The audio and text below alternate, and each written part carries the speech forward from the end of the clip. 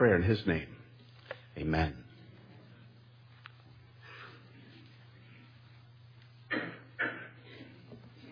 Well, good morning, everybody.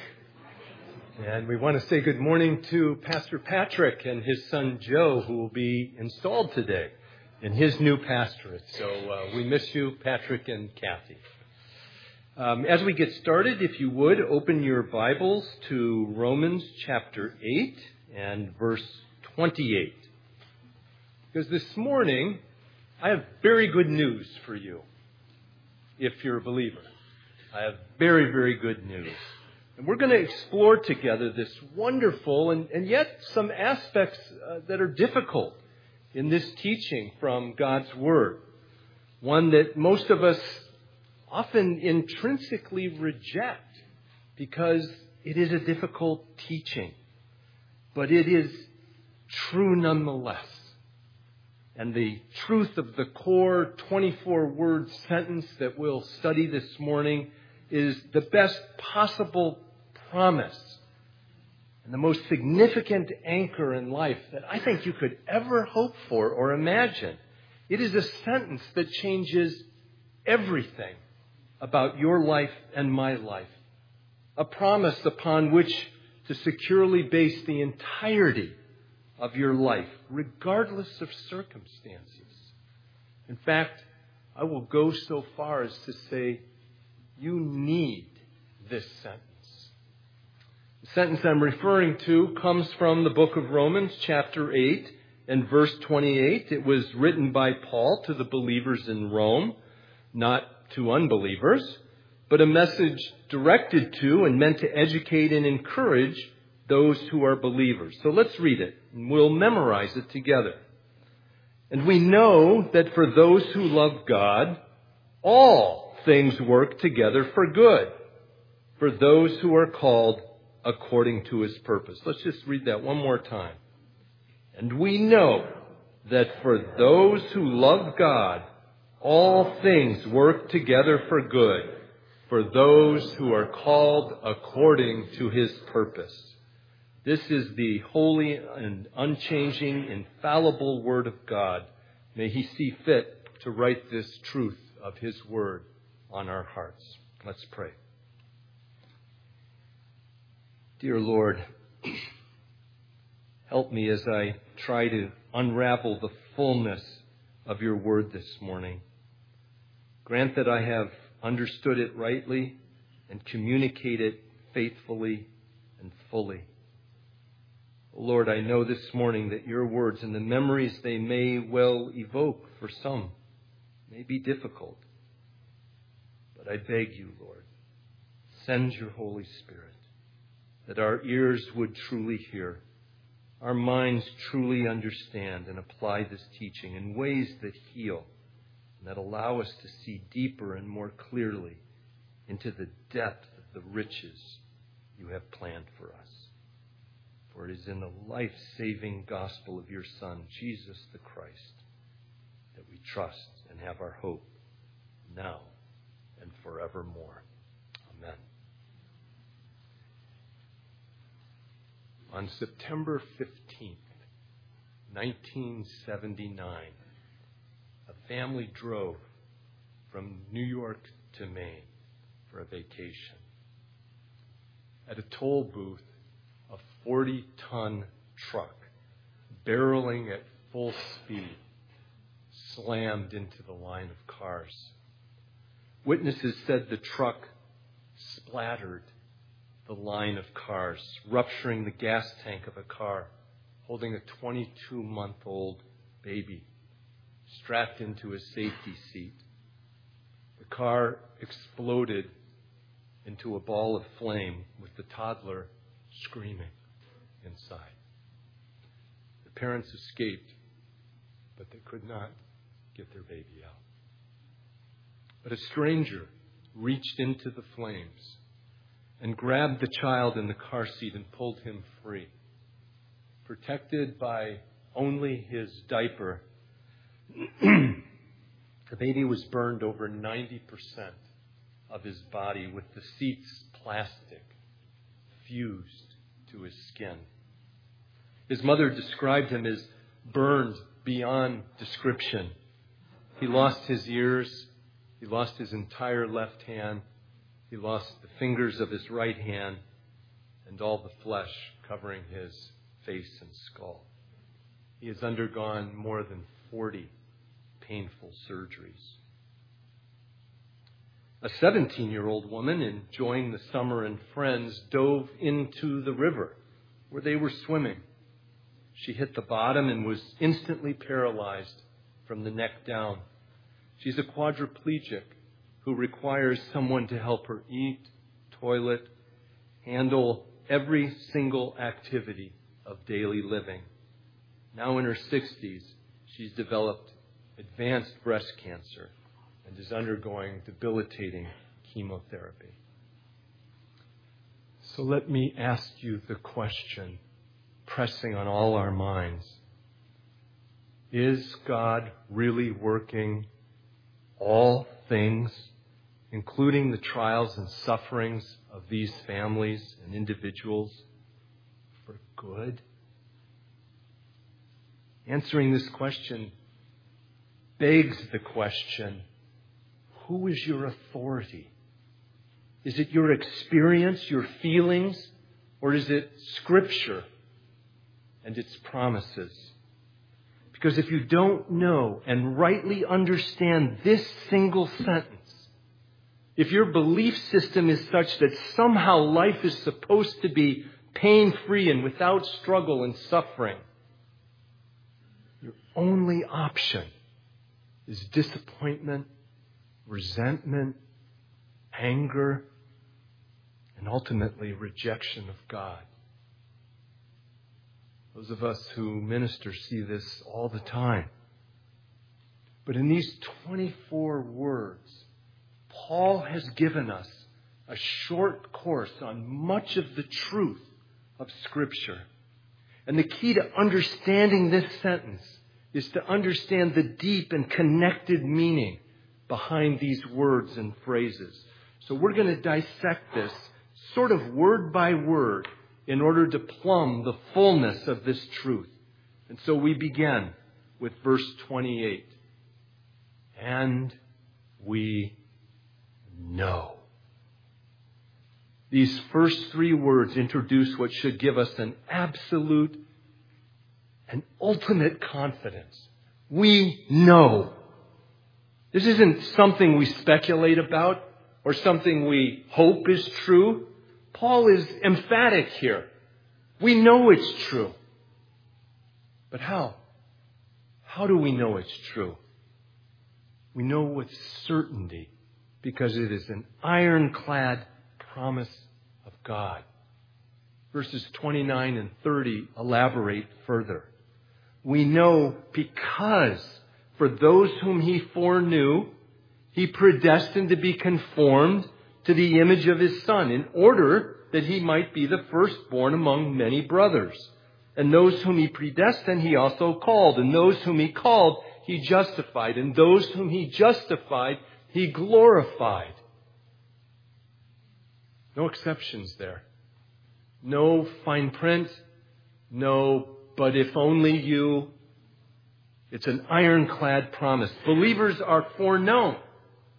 And the promise is not happenstance. We are known by the very God who created us and who's predestined us to be like His Son, in His image. And that image is a very, very good one.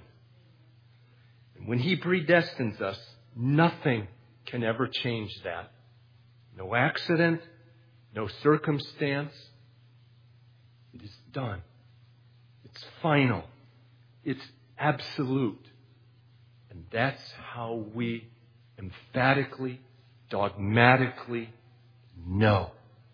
That's why Paul could write those words and stand up to the scrutiny that they invited. And we know. How else do we know? Well, we are always to look at Scripture for our authority. God's inspired prophet Jeremiah wrote this: I know the plans I have for you, plans to prosper you and not to harm you, plans to give you a hope and a future. And if you're a believer, Scripture is speaking that truth to you. Paul tells the Ephesians in chapter 1, verse 11, "In him we have obtained an inheritance, having been predestined according to the purpose of him who works all things according to the counsel of his will." There are no accidents. This is true sovereignty. This is not a weak will. This is a vast will that subordinates all things and destroys all opposition to accomplish his will. Next, for those who love God. This is an important qualifier. Paul is saying in these first 8 words that we know something, and we know it with certainty, but only for some. Not everyone. And that group is those who love God. In other words, the promise has specificity, particularity, and is not universal. What will follow from here on through the rest of our little study this morning is that the rest of the verse is true only for those who love God. It's conditional, if you will. It will not be true for those who do not truly love God. And what is about to unfold, the promise that's coming, is limited to those who love God, who are set apart, who only want in their lives what God wants. So who is it that loves God? Who is Paul referring to?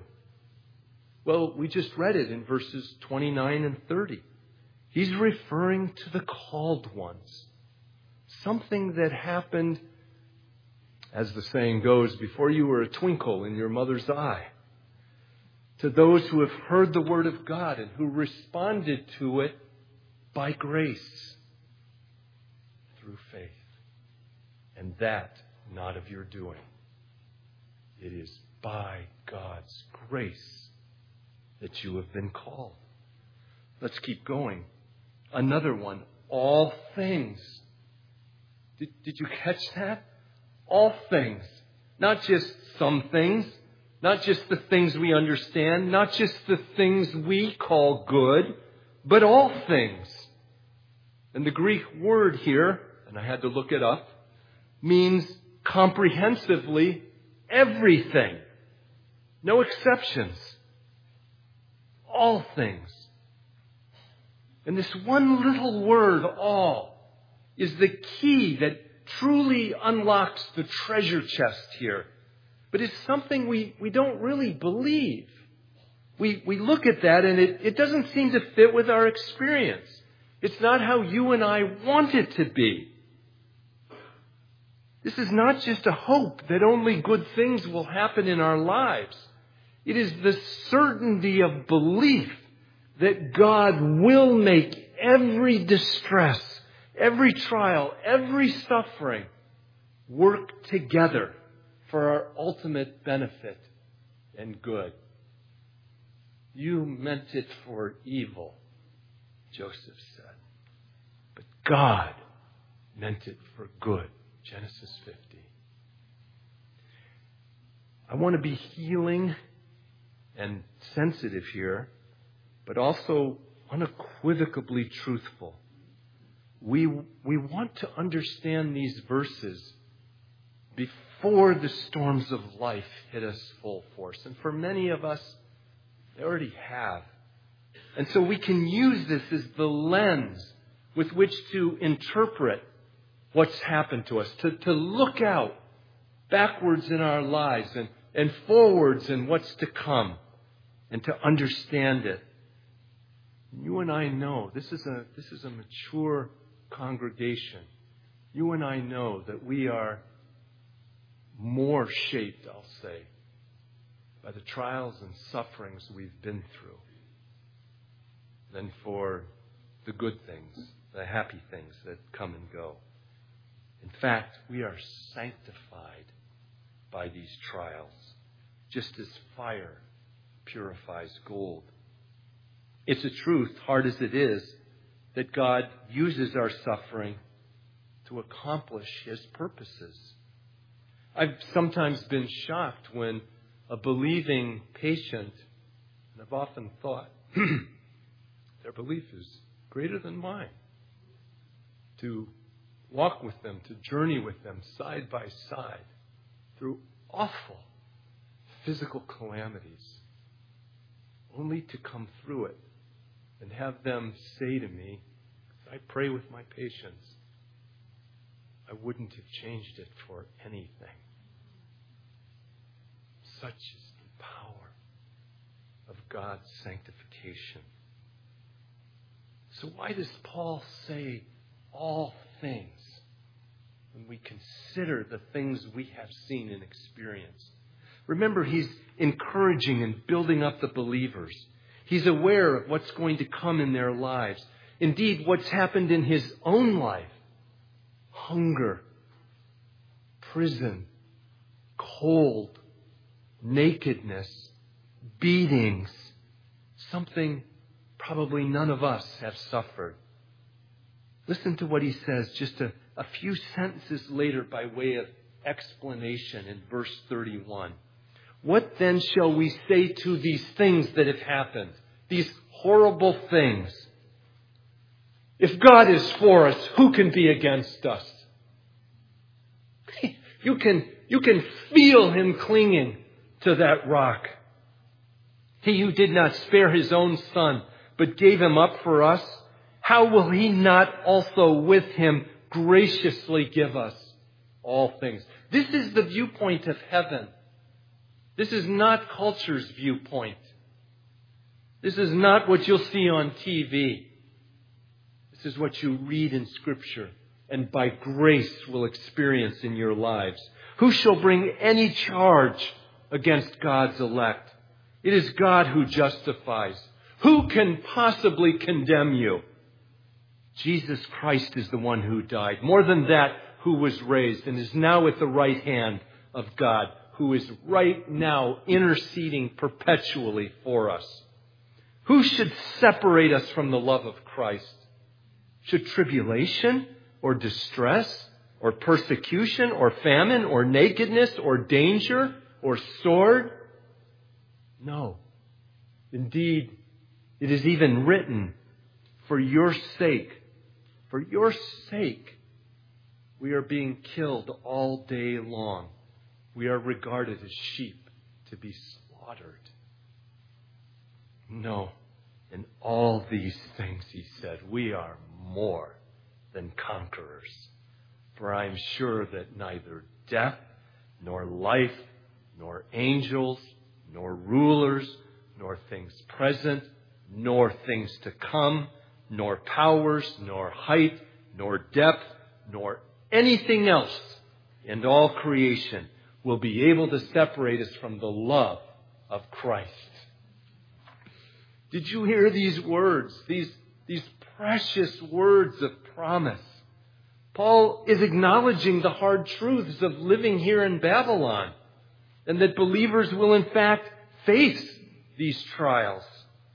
But we will never be separated from God's love. What's different here for the believer is the outcome, not the means. It's the outcome. And this you must keep in mind. All things will work together to the good of the believer. But that won't be true for the non-believer. And for that we grieve. Everything that happens in my life, in your life, God will, sometimes in ways only He understands, which makes no sense in the here and now, use them, redeem them for our good, for our ultimate benefit. And that is to shape us for one purpose. What is the outcome of all this that will work together for good? It is to become conformed to the image of Christ. And for every one of us believers here, that will happen. You and I will be conformed to the image of Christ. And we will one day look at God. It's hard to even say it. Face to face. That is our reward. Does this all things include cancer? Does it include heart disease, injury, death, abandonment? People who wound us deeply? Yes. Yes and yes. All things. God tells us what we can plainly read and understand here. It is all things, no exceptions. Let's keep moving. Next phrase in the verse. Work together for good. Paul is emphasizing this, that God will make all things work together for good. But you say, come on. You're a physician. You've seen the worst of human pain and suffering. And indeed I have for over 40 years. And sometimes I have to tell you, it doesn't make sense to me. If I view it through my eyes, the eyes of a human who cannot see across time, across circumstances, eyes that are sometimes so focused inward, I can't see upward. How is God going to take job loss, or the death of a precious child, or cancer, and use it for anyone's good? I've had to struggle with this because I get asked this question in the consult room. How is any of that kind of horror good for anyone? I've come to the realization that question is the wrong nuance. It's the wrong nuance. The verse says He will work all things together for our good. He is in control. But some of the tragedies of life in the here and now, in the final sense, we are truly unable to see, to understand, or to articulate. Our vision is too clouded. Our acuity too limited. But I do see a part of the answer as I've struggled with this that explains why this promise is so difficult for us to believe. And I want to share it with you. If you want to, skip ahead to Paul's first letter to the Corinthian church in 1 Corinthians 13 and verse 12. Paul writes this. Same author. Same God inspiring him. For now, we see in a mirror, dimly, and then face to face. Now I know in part. I don't understand it all, Paul is saying. But I shall know fully, even as I have been fully known. What Paul is explaining is that we don't see well on this side. It's like looking into a fogged up mirror. We bought a condo, and whoever owned it before us has a mirror installed in the shower. Frankly, I'd rather the mirror not be there. But I often look at the mirror and I say, why did somebody put it there? It's always fogged up. You can't see anything if you wanted to. You can see no fine details, which is a good idea in my case. We can only make out some vague details.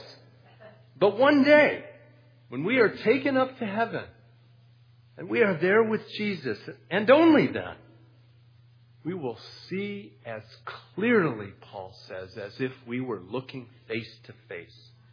And Paul goes on to say that right now we know only or see only in part.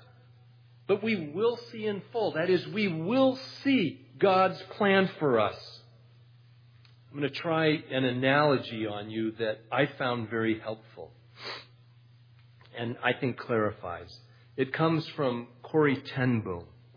the young woman who, with her family, hid Dutch resistance fighters and Jews. Eventually, she and her family were caught. They were sent to the Nazi extermination camps, and she's the only one that survived out of her family. Jean and I have been in her house, and we stood in the very closet where they were hidden. She was a passionate believer, by the way. She said this, think of a needle point. Here on this side in our earthly existence, we see the back of the needle point. It's loose threads, knots that make no sense. The colors don't match. There's no discernible pattern. What does it mean? You cannot tell. But one day, one glorious day, for those who love Him, when we get to heaven, Jesus is going to, so to speak, take that needle point and turn it around. And we, like Job, are going to go in amazement because it's a beautiful picture. And in an instant, all the pain, all the suffering, our brains will go faster than we can even control the thought. Of course it had to be that way, or this picture would never have been formed. Such is the strength of the plan God has for you and I. It had to be His way. Paul's working hard here to give us corrective lenses with which to see and interpret the world as God means it to be. We have senses and perceptions of the world that are fundamentally flawed because they are distorted by sin. We tend to believe what we feel, what we see, what we think, seemingly unaware, and forgetting that what we see is distorted. But Paul tells us the truth. He tells us that if we had the corrective lenses of Scripture, of understanding God's way, we would see clearly. We would see with clarity that God will indeed work all things together for our good. This is so important, Paul repeats it in slightly different words, this same message in his second letter to the Corinthians, chapter 4, and verses 17 and 18. Now imagine this. I know what some of you have been through. I know what I've been through. I know what my patients have been through. Think of the worst of it. And Paul says this because it's the truth. For this light, momentary affliction is preparing us. He's turning the needle point, so to speak. An external weight of glory beyond all comparison. As we look, he says, not to the things that are seen, but to the things that are unseen. For the things, he says, that are seen are transient. But the things that are unseen are eternal. The things that are seen are transient, but the things that are unseen, he says, are eternal. The religious philosopher Nicholas Westerstorff said this as he thought about the effect of suffering. I shall look at the world through tears. Perhaps, he said, I shall see things that dry-eyed I could not see. And so it is with all of us. The lens of suffering lets us see differently. The ancient Greek philosopher Aeschylus said this about suffering. He who learns must suffer. And even in our sleep, pain that cannot forget falls drop by drop upon the heart. And in our own despair, against our will, comes wisdom to us by the awful grace of God. It means awful in a different way than we tend to think of it. And it is in that grace of God that we find out that Jesus was right. We must indeed lose our lives to save them. Moving on, all things will work together for good, but for who? This is a crucial piece of the puzzle that we have to understand in order for this to make sense. And I'm sorry, the guy who teaches Sunday school is going to get upset with me. I'm going a little long. He says it in verse 28, for those who are called according to his purpose. Who's that? It's the elect. That's you and I. All that we've talked about so far is limited to those who are called according to his purpose. In other words, for those who have placed their trust in him. For those who love him. Verse 29 again. Those he foreknew, he predestined to be conformed to the image of his Son, that he might be the firstborn among many brothers. This purpose Paul is telling us about is for us to be conformed to the image of Jesus. The lens is this. All things don't just happen to work out for our good. Rather, God providentially works all things together for good for his people who are called according to his purpose. In other words, we must live his way, not our way. If any of you have read the author Marlena Graves, she said it this way: we must be God-intoxicated, God-haunted, and following hard after Christ. She evokes it in 6 or 7 words. But we who claim Christ must walk not by what we see, but by faith. We're to run to the place Christ bids us to go.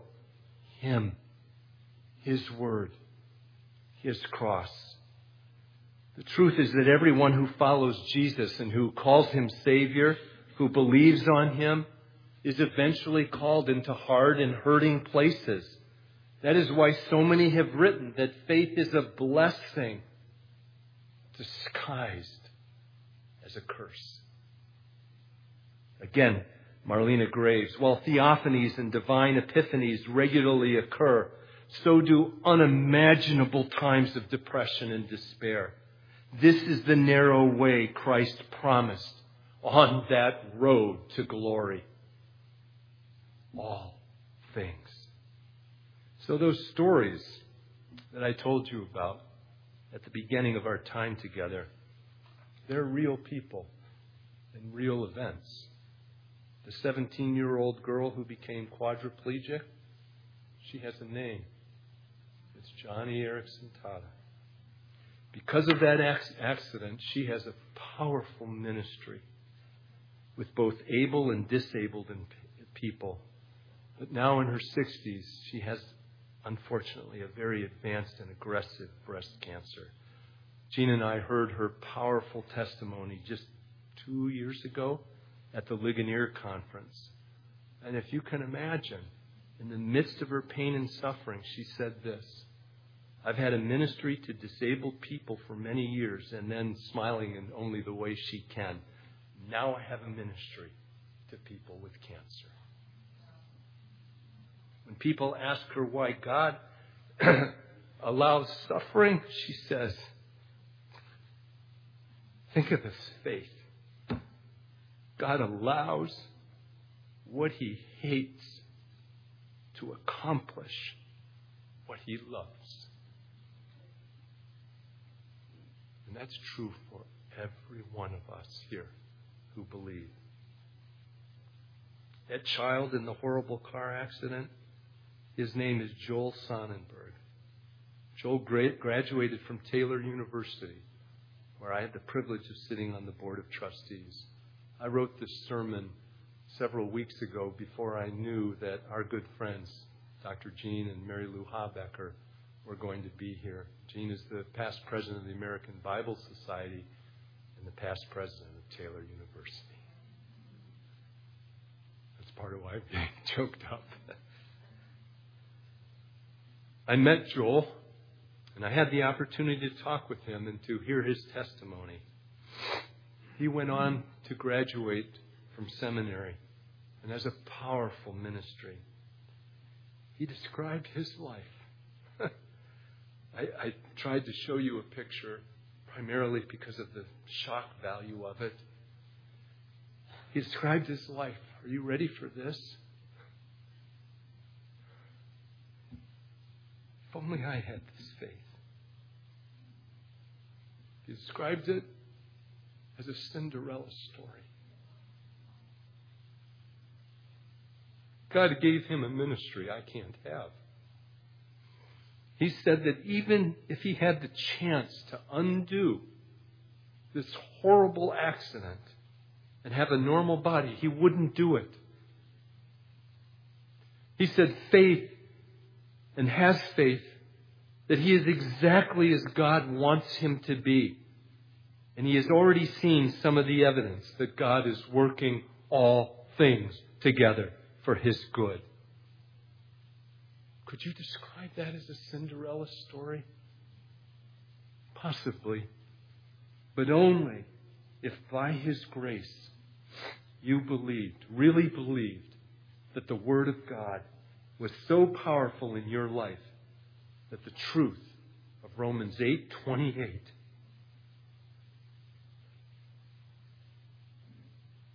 was burned deeper into your heart than the flames of any car accident could ever be. So let me summarize quickly. For those who love God, the following is true. First, we know. We can be absolutely certain. We are not left guessing. Second, everything in our lives, no exceptions, will work to our eternal good. Third, we are known by God. He calls us. He justifies us. He sanctifies us. He glorifies us. And He promises He will take this lump of clay and mold it into His Son's image. Tim Keller said it better than I can say it, so I'm going to just say it. He said, number one, bad things will turn out for our good in the long run. Number two, good things can never be lost. And here's the hope for you and I to cling on to. The best things are yet to come. My fellow sojourners, the way to Christ is costly. It would be unfair and unjust of me to say otherwise. We endure bad things while on this earthly journey, but they are unavoidable if we are going to be shaped into His image. These sufferings are instruments used to shape us for good and a glory inexpressible in human words. It's true. Brother and sister, the best is yet to come.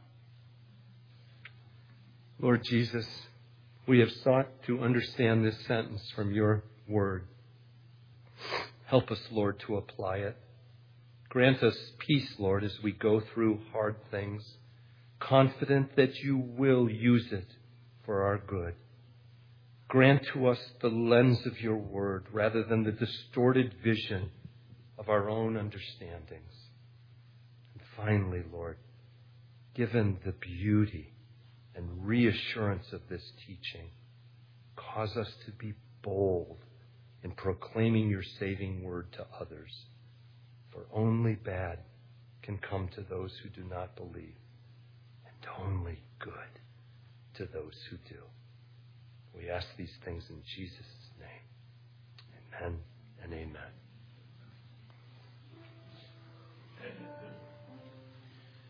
Please join us for Sunday school. Dr. Greg will be teaching Sunday school immediately in the fellowship hall afterwards. Final hymn, Day by Day. Stand with me.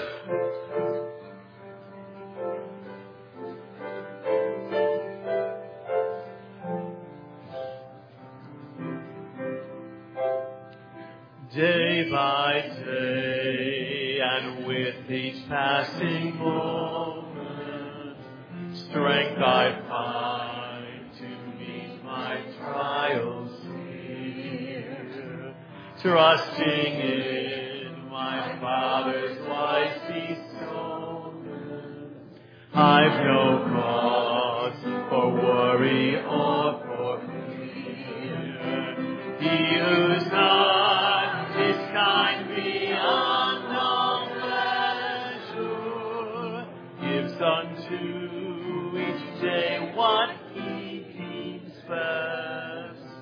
Lovingly, it's part of pain and pleasure, mingling toil, peace and rest.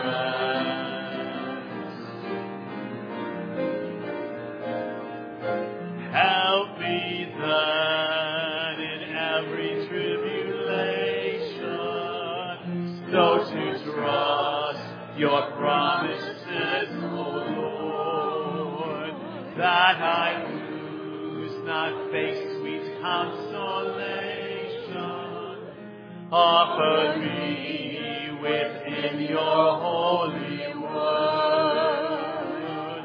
Help me, Lord, when joy and trouble meeting, ere to take as from the Father's hand, one by one, the days, the moments fleeting, till I reach the promised land.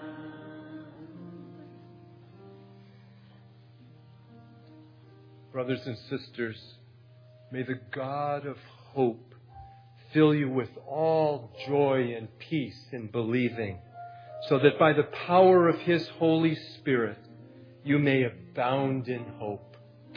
Amen. Go now, each of you, into your mission field, remembering that we live coram Deo, before the very face of God.